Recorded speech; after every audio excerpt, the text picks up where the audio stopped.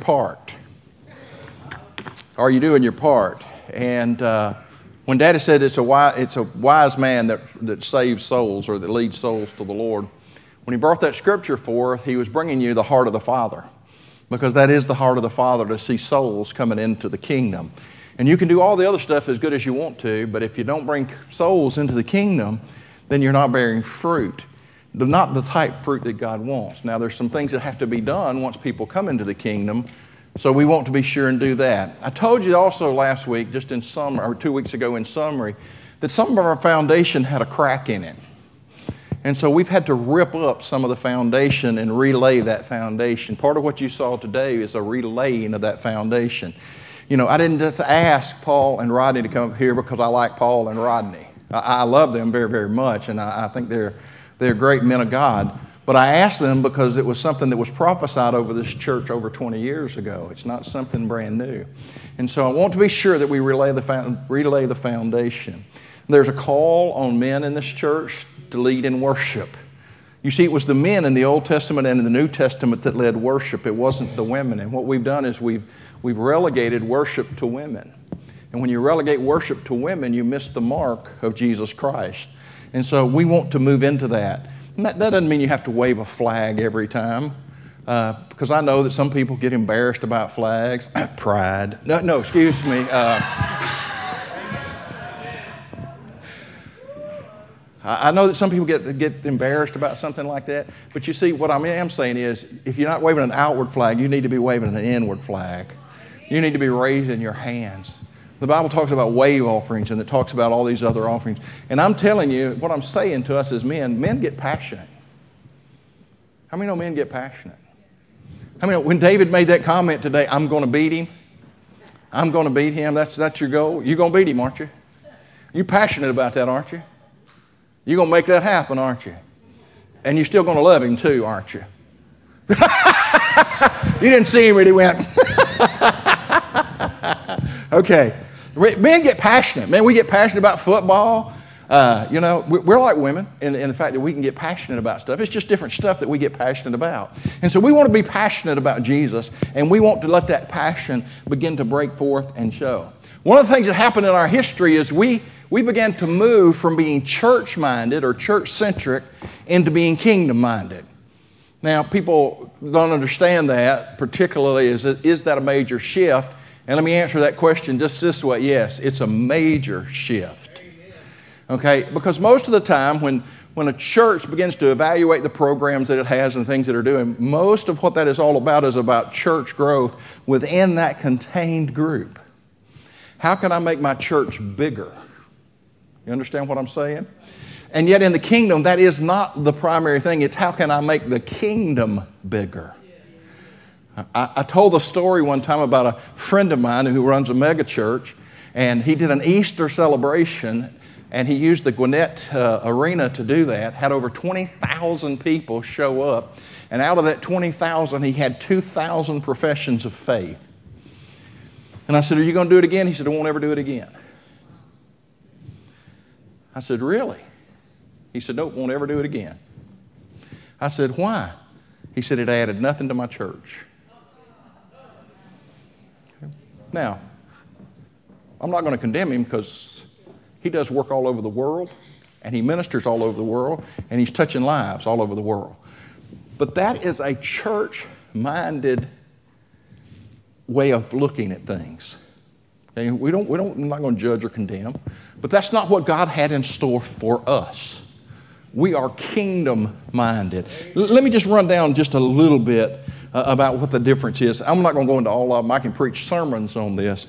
But one of the things that happens in a church-minded or the difference between a church-minded and a kingdom-minded church is in a church-minded church, Christians go to church. In a kingdom church, the people are the church. Okay? Major difference. In a church-minded church, they focus most of their energy into the Sunday experience in a building. The kingdom-centered church equips believers for Monday to Friday worship. The church-centered church, only the professional clergy are ministers. In the kingdom-centered church, all believers are equipped to minister for God. Amen. In the church-centered church, potential leaders are equipped to preach in a building. The kingdom-centered church equips people to lead in the marketplace. Are you getting anything out of this? In the church-centered church, Jesus is only the Savior of the sheep. In the kingdom-centered church, Jesus is also the King of kings over all nations.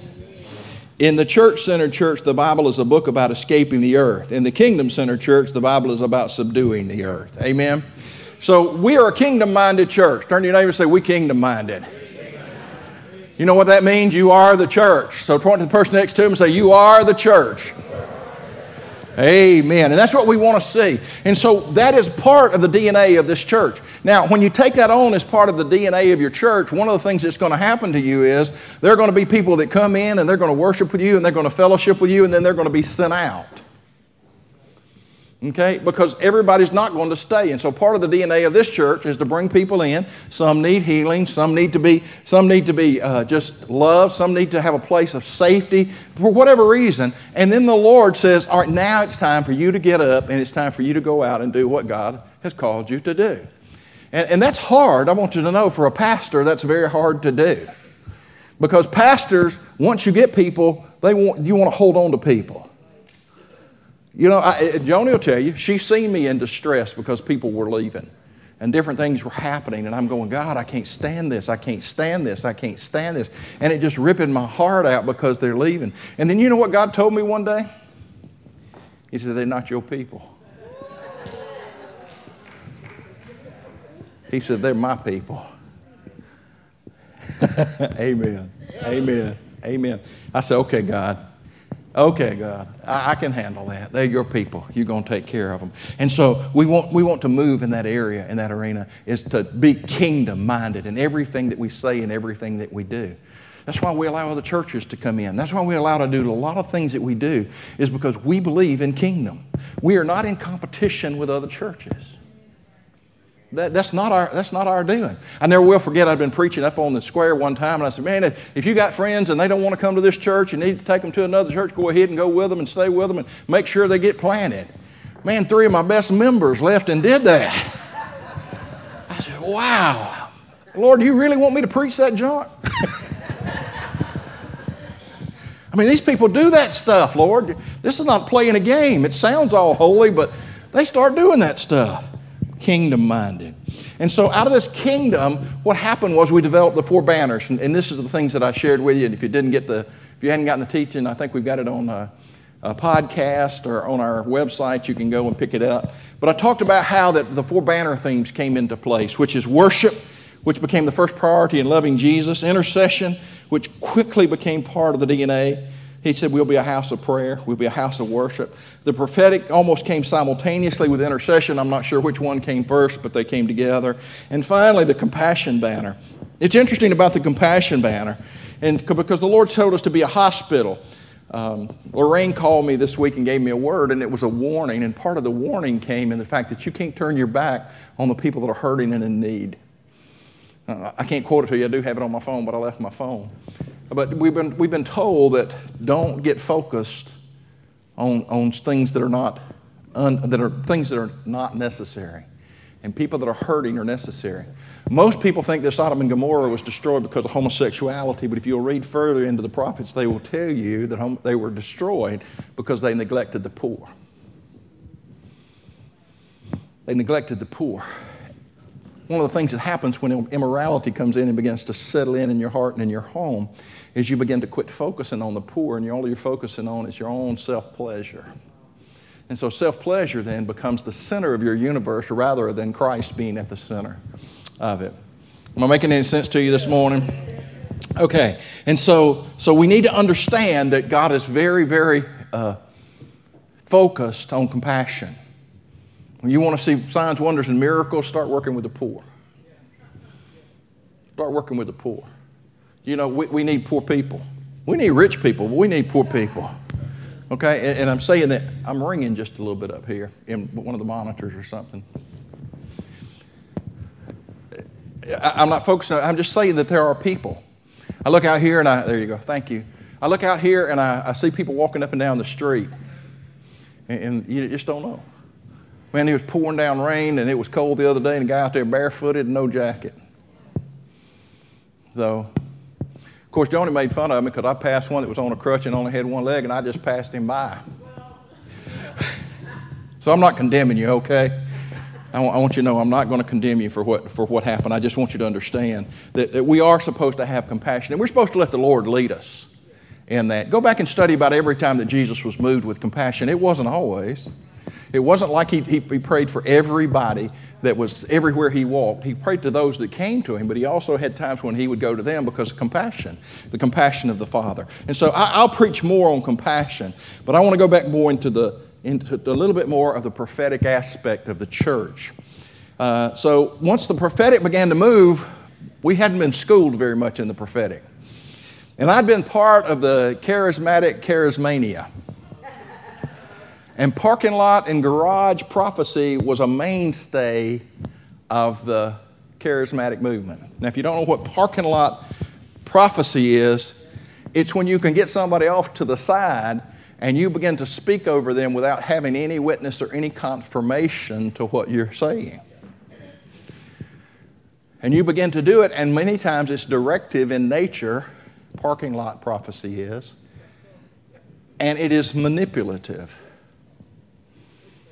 And so we watched as churches and homes and different people got destroyed because there were no boundaries established over prophetic ministry.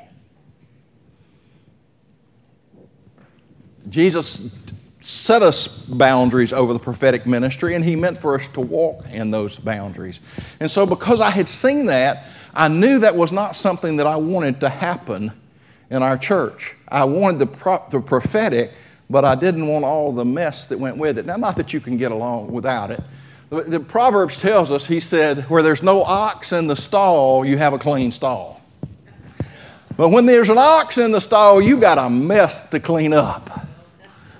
But when there's no ox in the stall, there's no power. I'd rather have to clean up the poop than have no power. Amen? Amen. And so the prophetic came, and it's okay, I thought you fell. I don't mind. When the prophetic came in, we realized that we needed to get some help and we needed to get some direction. And so Joni and I and a couple of others, we went to South Carolina, and we went to Morning Star. Some of you have heard of Morning Star, and we met a man named Steve Thompson. And Steve Thompson began to give us some direction and some help. Now, Steve has since left Morning Star. He's no longer with them. But he began to help us. He came down and he ministered a few times with us, and just very, very powerful, and began to help us set boundaries for what was going on in our prophetic move. And so we got excited about what he was doing. And then we hooked up with a guy out of IHOP named Kirk Bennett. Now, Kirk was just a real different person. But Kirk was one of those people that when you go into covenant with him, he's in covenant with you. Now, I haven't talked to Kirk very much in the last couple of years, but I promise you, if I called Kirk Bennett up today and said, Kirk, I need for you to come, he'd get on an airplane and he'd come to help us. We've seen him do it over and over and over again. We've seen him come and help and bring peace to this body. And so when Kirk was here, one of the things that happened was he brought a team with him, and that team went in and they began to pray over this church. And as they began to pray over this church, they had this word about going through this wilderness experience and coming out on the other side of this wilderness experience and the glory that was going to be associated with coming out of this wilderness experience. And man, our whole church was so excited about it, we couldn't understand it. And Kirk called me by the side. He said, what are y'all so excited about? I said, man, you said the glory of God was going to come. He said, you missed the first part of that. He said, my whole team was weeping profusely. They could not stop weeping because the wilderness experience was going to be a very difficult time in this church, but that you would get through that difficult time and there's glory on the other side of wilderness. Amen? Amen. And so we just said, okay, great, smiled, said, let's go, man. We'll go through it if that's what we need. I never will forget, we were singing one night in worship, and I believe what you sing is what you pray and what you believe. And if you don't believe it, don't sing it. That's okay. But I'm sitting there and I am singing and I'm saying, let your winds blow. Comes right out of the Song of Solomon. And out of the Song of Solomon it said, let the north winds blow and let the south winds blow. Now the south winds are the pleasant blessings of God that blow over you. But the north winds are the harsh, bitter winds that come. And I said, Lord, let the winds blow. I don't care. Let them go. I'm ready. I'm yours. I believe in you. And God released the north wind. And I said, God, do you hate me? The north winds are harsh. Y'all think it's cold today? You need to be in the north winds of the move of God when He's shaking what's going on inside of you and revealing the truth of who you really are. Aren't you glad you came today? Amen. So He began to do that. And I said, Lord, I give you this promise. I will never sing that song and I will never pray that prayer again. And you can ask Sue or you can ask Joni, I don't sing that song. Because when I asked God to do it, He took me at my word and He did it. No, I'm thankful for it now. I really am thankful that we went through what we went through. But it was painful, and the church went through a painful season. And as a pastor, that's a very difficult thing to watch and to see as that happens as you begin to pass through. But we did pass through, and God brought us through. In the midst of that, there was another man that came named Jack Taylor. Anybody here know Jack Taylor? Jack Taylor had an amazing revival that took place in the 60s. And he began to share with us some of the things that happened at his Baptist church. Now, you can imagine how excited the Baptists were in the 60s about the Holy Spirit moving in his church. It didn't take long until he was no longer a Baptist minister. He was just a minister of the gospel. But he began to tell us about different things. One of the funniest things that he told us, he said there was a water line busted. And there was a Mexican crew that came to repair the water line. And he said the only one that could speak English was the supervisor. And so he said they were down in the ditch, and he said I walked over there to talk to them, and he said they couldn't understand a word I was saying. And he said all of a sudden the power of God hit them. They fell out. We had to go get the supervisor, and said all three of them got saved while they were digging a ditch, planting a water pipe. Amen? He said people would ride by and they would be drawn in and they couldn't help it. They would pull in the parking lot, walk in the church, get saved, get filled with the Holy Spirit, and then go wherever they were going.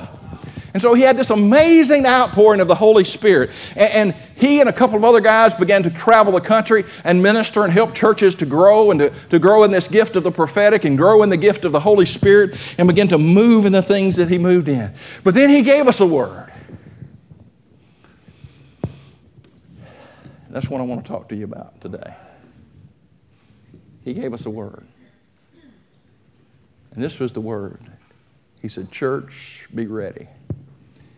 Everything that can be shaken will be shaken. Boy, that's an exciting word. Everything that can be shaken will be shaken. Last week, Lorraine gave us a different word. And she said, Eddie said, the Lord said to tell him it's not over until I say it's over. And I got excited. I said, yes, God. It's not over till I say it's over. I got in my car. I'm riding down the street, and all of a sudden, bam! I'm going to shake everything that can be shaken. It's not over till I say it's over. Lord, does that mean the shaking's not over? And the Holy Spirit asked me a wonderful question. He said, are you perfect yet? He said, has everything that hinders love been removed from you yet? He said, do you want me to stop what I'm doing?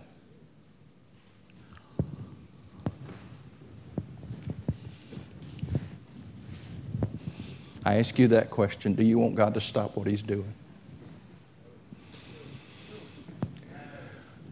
Because He said you're being conformed. That means pressed down, squeezed, and put together in the fashion that He likes. If you want God to keep doing what He's doing, raise your hand right now. Come on. Come on. If you want the devil to keep doing what he's doing, raise your hand. Not me. But I want God to do what He's doing. Carry me back to the scripture. Hebrews 12:26. And he said, Eddie, I want you to watch this. He said, this is where that word came from. He said, at that time, what time? The time of the giving of the law. Okay? At that time, when Moses was up on the mountain. At that time, his voice shook the earth. But now he has promised. Turn to your neighbor and say, he keeps his promises. Yet once more I will shake not only the earth, but also the heavens. The phrase yet once more indicates the removal of things that are shaken.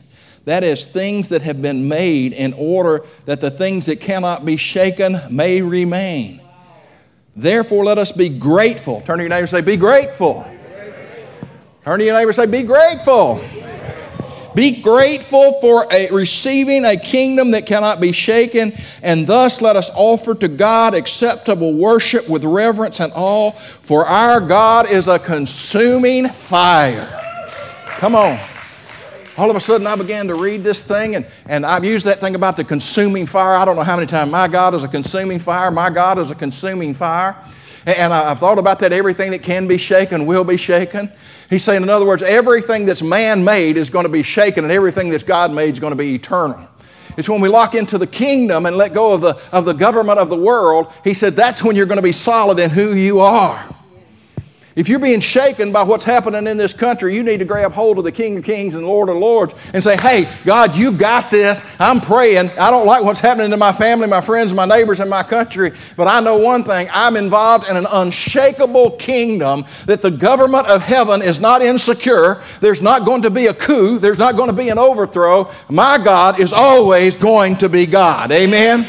And so I'm going to grab hold of what God's Word says. And even in the midst of the shaking, while He's getting rid of the junk that's inside of me, He's not only getting rid of junk, but He's pouring more of Him in. And so while the dross is coming out, the glory is coming in. Amen? Think about it. Think about it. Now think about this. How many of you eat food? Anybody here eat food? How many of you know that food is nutrition to our body? How many of you know that when we eat food, we also must eliminate the waste product? Amen? Amen. Herman was talking about being parts of the body. I have to tell this. Y'all just have to forgive me. What do you mean, no? You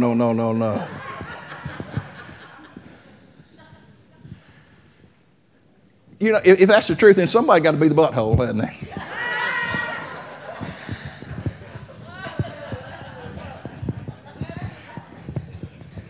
And you don't think that's an important part until you need it. You ought to be somebody that doesn't have one. I'm going to tell you.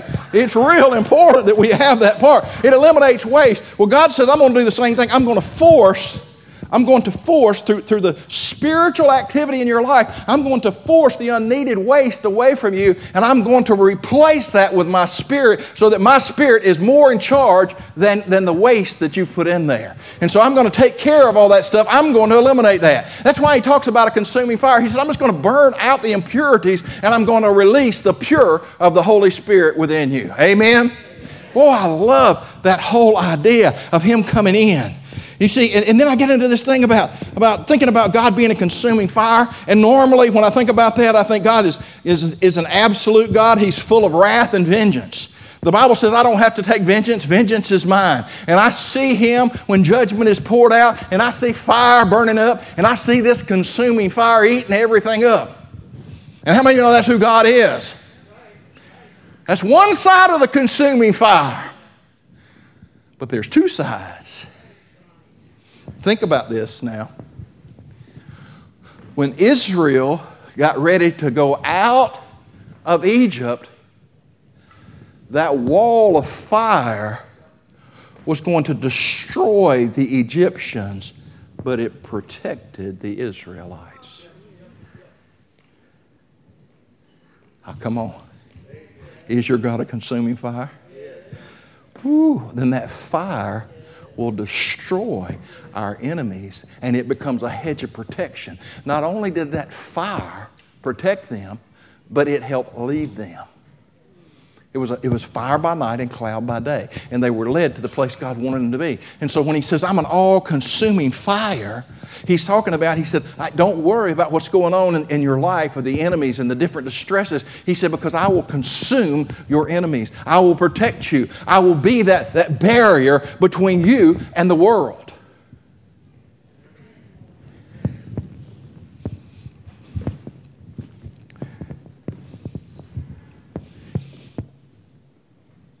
he goes on, though. Isn't it strange?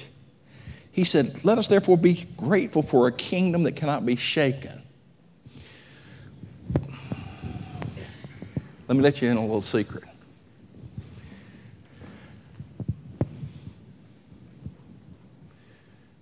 Well, let me tell it to you this way. Let me rethink that. Down at CI, I went down there for a conference, Christian International.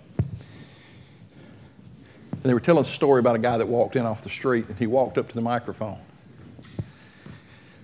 And he says, thus saith God, as Moses led the animals out of the Ark of the Covenant. And he goes on, and then he said, God said, correction. It wasn't Moses, it was Noah.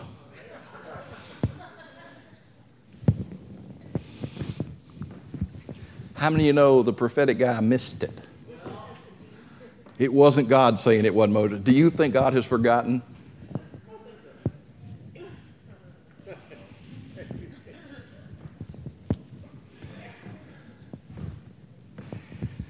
Now, can I just be real honest with you? You come to me and tell me God said you to do something, I'm going to take you at your word. But don't come back to me 3 weeks later and say God changed his mind.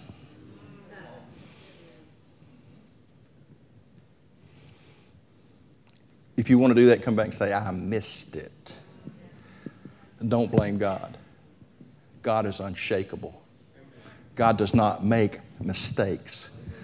God is not abdicating the throne and allowing any man to take that throne. Our God is an unshakable God. And the only thing he will ever speak is truth, and he will not change. If he could miss it in one area, he could miss it in another area.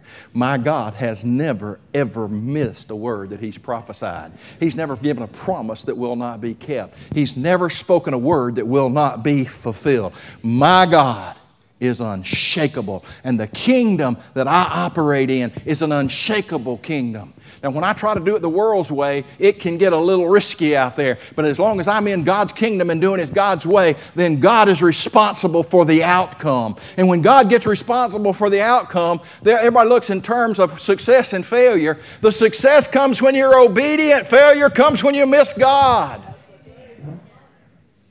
We are results-oriented. God is obedience-oriented.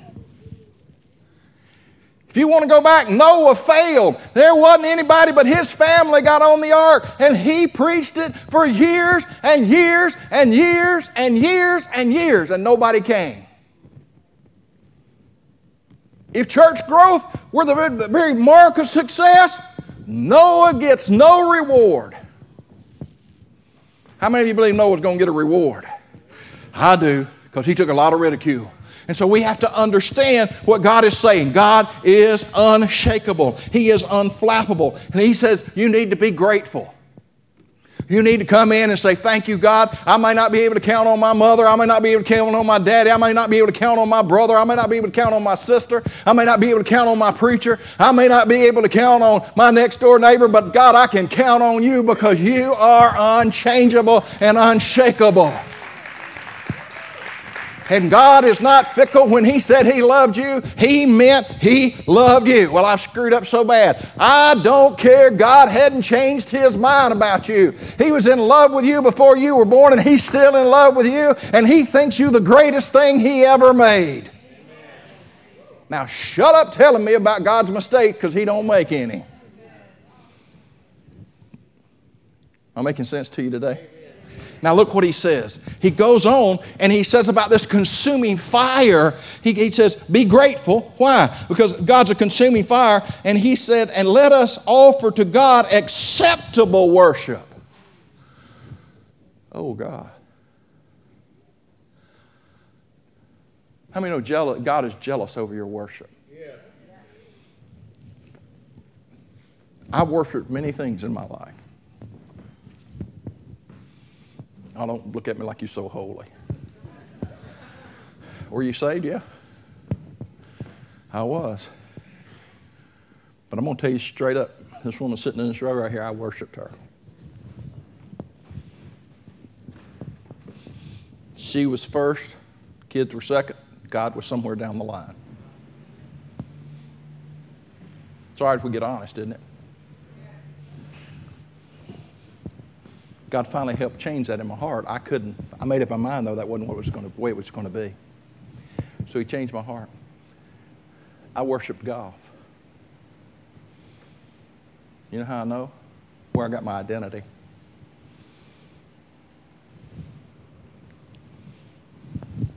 I never could understand, somebody brought this back to my remembrance, I never could understand, just before or right after Sue and I got married, I had gotten a graphite shafted driver. Now that doesn't mean anything to you, but to me it meant a whole lot, because at that time steel was the only thing you could buy, and graphite was the newest thing on the block.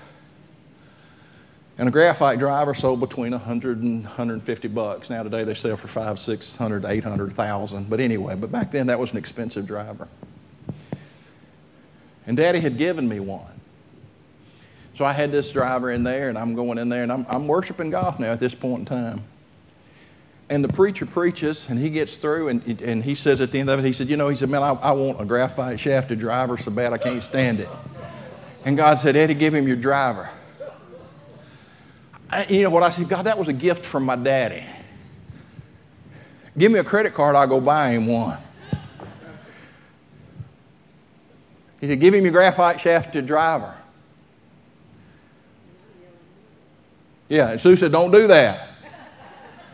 Although she'd put a solid gold lighter and a gold cigarette case up on the altar. So, And so anyway, we go through this, and finally I give in, and I pull my driver out, and I go give it to him, and he's thankful for it. He didn't appreciate it near enough. He doesn't understand the sacrifice that I had to go through. I gave it to him. I shared it with him. Little did I know that God was laying a foundation so that I could eventually get to a place that I no longer worshiped golf. I worshiped the God of all creation and Jesus Christ, Lord and Savior. And He removed that from my life. Well, Eddie, do you still love golf? I love golf. Do you worship golf? Nope. Not even close. Many different things. But God said, I am jealous over your worship.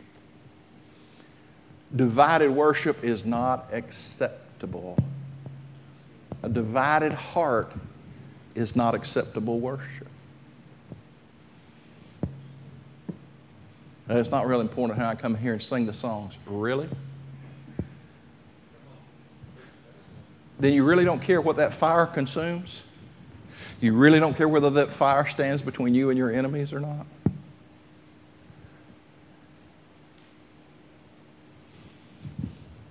Now, I'm going to bring it into everyday terms, okay? Just so that you can understand and I can understand. Anybody ever started a fire and thrown gas on it? Isn't that the coolest thing you've ever seen in your entire life? I love it. I absolutely love it. I don't do it because of my grandchildren now, and I'm afraid their mamas would kill me if I did. But I used to set fires, and when I'd get this stuff burning, I'd wait, and then I'd get me big cups of gasoline, and I'd go and throw it on it and run it. And that fire would explode. And don't let me have a grill. Don't let me have a grill that didn't start right. Hallelujah, man, that just meant pour the gasoline on. And I'd pour that gasoline on, and boom! I go, I love that. I took my children, let me tell you what, I'd take my children, and we'd pour gasoline over all the charcoal and all the wood and stuff, and then we'd stand back and flip matches at them to see if we could make it blow up. And the one that got it to blow up, that's the one that won. Children, no, those are youth. They're youth. So let me tell you, if you do that, guys, youth, are you looking at me? If you do that, don't hold on to the cup.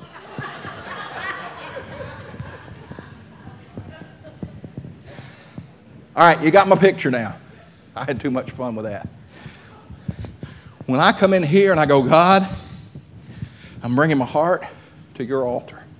Lord, I'm bringing every situation I have to your altar.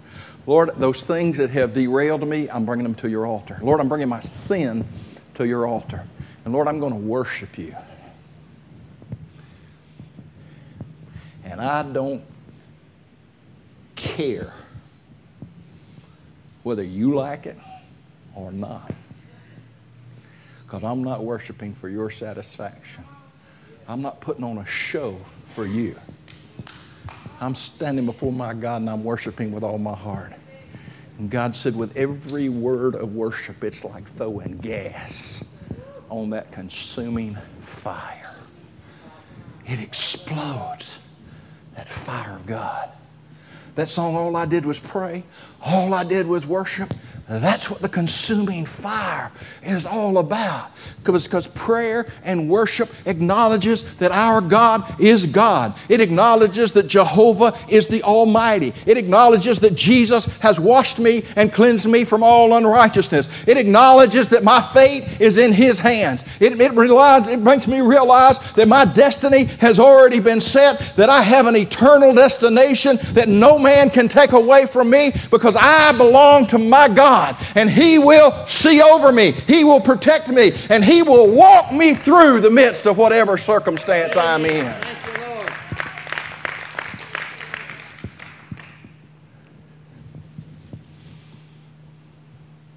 I got to worship Him. I got to praise Him. I got to magnify Him. Turn to your neighbor and say, my God's a consuming fire. He will consume the opposition. Say it one more time. He will consume my opposition. I'm a winner. I'm a winner. Amen. I'm a winner. I love the fact that Clemson won the national championship. But you know what? Next September, they have to start all over again. When Jesus died on that cross, He settled forever. We are the champions. Amen. He's the champion, and He's never going to be dethroned. He doesn't have to contend for it next year or the next year or the next year. He settled it in all of heaven. He settled it on earth. Our God is God. Our Savior is King of kings and Lord of lords. There is no doubt about it. Amen. Making any sense to you today?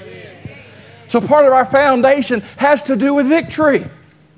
We got so focused on going through the wilderness, man. We talk about, isn't this wilderness tough? Isn't this wilderness tough? We forgot we were going through the wilderness, and on the other side of wilderness, there was a release of glory. If you look at that word that Lorraine gave, and all you hear is it's not over till it's over, you can think, oh God, I still got to go through this. No, take hold of that word and say, it's going to be over. God said it's going to be over.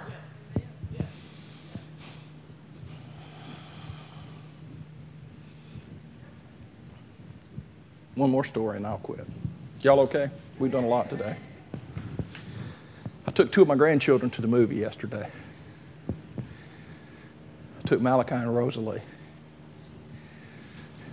There was just something inside of me that just was hungering to see those 2 little ones. Some of you grandparents know exactly what I'm talking about. Man, I just wanted to see them. And I'm sitting at that theater, and I don't know whether I watched the movie or I watched them. It was a cartoon, so I really didn't care a whole lot about the movie. It was Ralph Wrecks the Internet. And so Wreck-It Ralph is one of my heroes now. But anyway, I'm sitting there and I'm watching them, and I am just, you just can't be any more relaxed. Matter of fact, I was so relaxed I forgot I had prayer last night. And Herman texted me and said he wasn't feeling well and couldn't be here. I said, whoa, thank you, Jesus, because I forgot about it. And we had a good time. But while I was sitting there, I was thinking, it hadn't been that long ago that I sat in this same theater with Sue. And David was going through,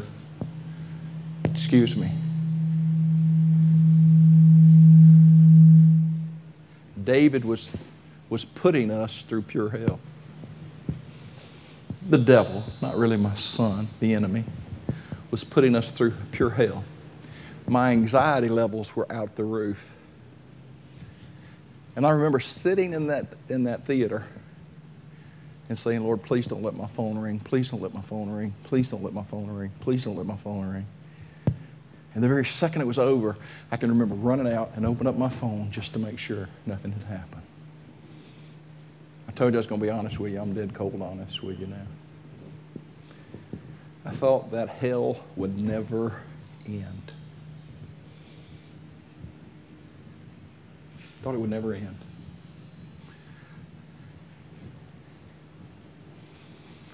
I even told God, I said, God, I can't kill myself, but if you'll take me, it'd be all right with me. And then I did it another way around. I said, God, if you don't take me, take David. Because I know he's saved. And he's tormented and tortured, and I'm tormented and tortured, and Sue's tormented and tortured, and we can't stand this. From that day till yesterday, and I'm sitting there and I'm laughing, and I'm watching Rosalie as she's bouncing in the seat, and Malachi as he's shoving in popcorn and Coca-Cola just as fast as he can shove it in. And I am laughing and I'm not wanting it to end. And I stopped and I said, God, you are good. I could have never foreseen that day from the seat I was sitting in years back. I didn't think anxiety or hell would ever quit. It wasn't 10 years ago. And today, I'm enjoying the gift of my grandchildren. I tell you all that to say this. I don't care what you're doing. I don't care what you're going through. The idea is you're going through. Amen. The only way we got through and the only way you'll get through is to worship your way through it. Worship your way through it. And you've got to be grateful. There were times I was very ungrateful to God. I was very ungrateful to God. I didn't appreciate the mess that I was in. I didn't appreciate God allowing me to be in the mess that I was in. But I worshiped. And I continued to worship. And I never stopped worshiping. And God lifted the fog and the cloud and the fear and the anxiety and the depression and anything else that the enemy would try to bring on me. God lifted. He lifted because of worship. And now he's becoming that consuming fire that stands between me and the enemy. Not between me and my son. Not between me and my son. Let me say that again. Not between me and my son. Me and my enemy. And my son is not my enemy. Southside Christian Fellowship Church, a place where you are loved, accepted, and received, a place of healing, a place of prayer, a place of hope. Please join us every Sunday morning. For service times, locations, and other information about the church, visit us at southsidechristianfellowship.net. Again, that's southsidechristianfellowship.net. Once again, thank you for listening, and may the Lord bless and keep you. May His face shine upon you and be gracious to you. The Lord lift up His countenance upon you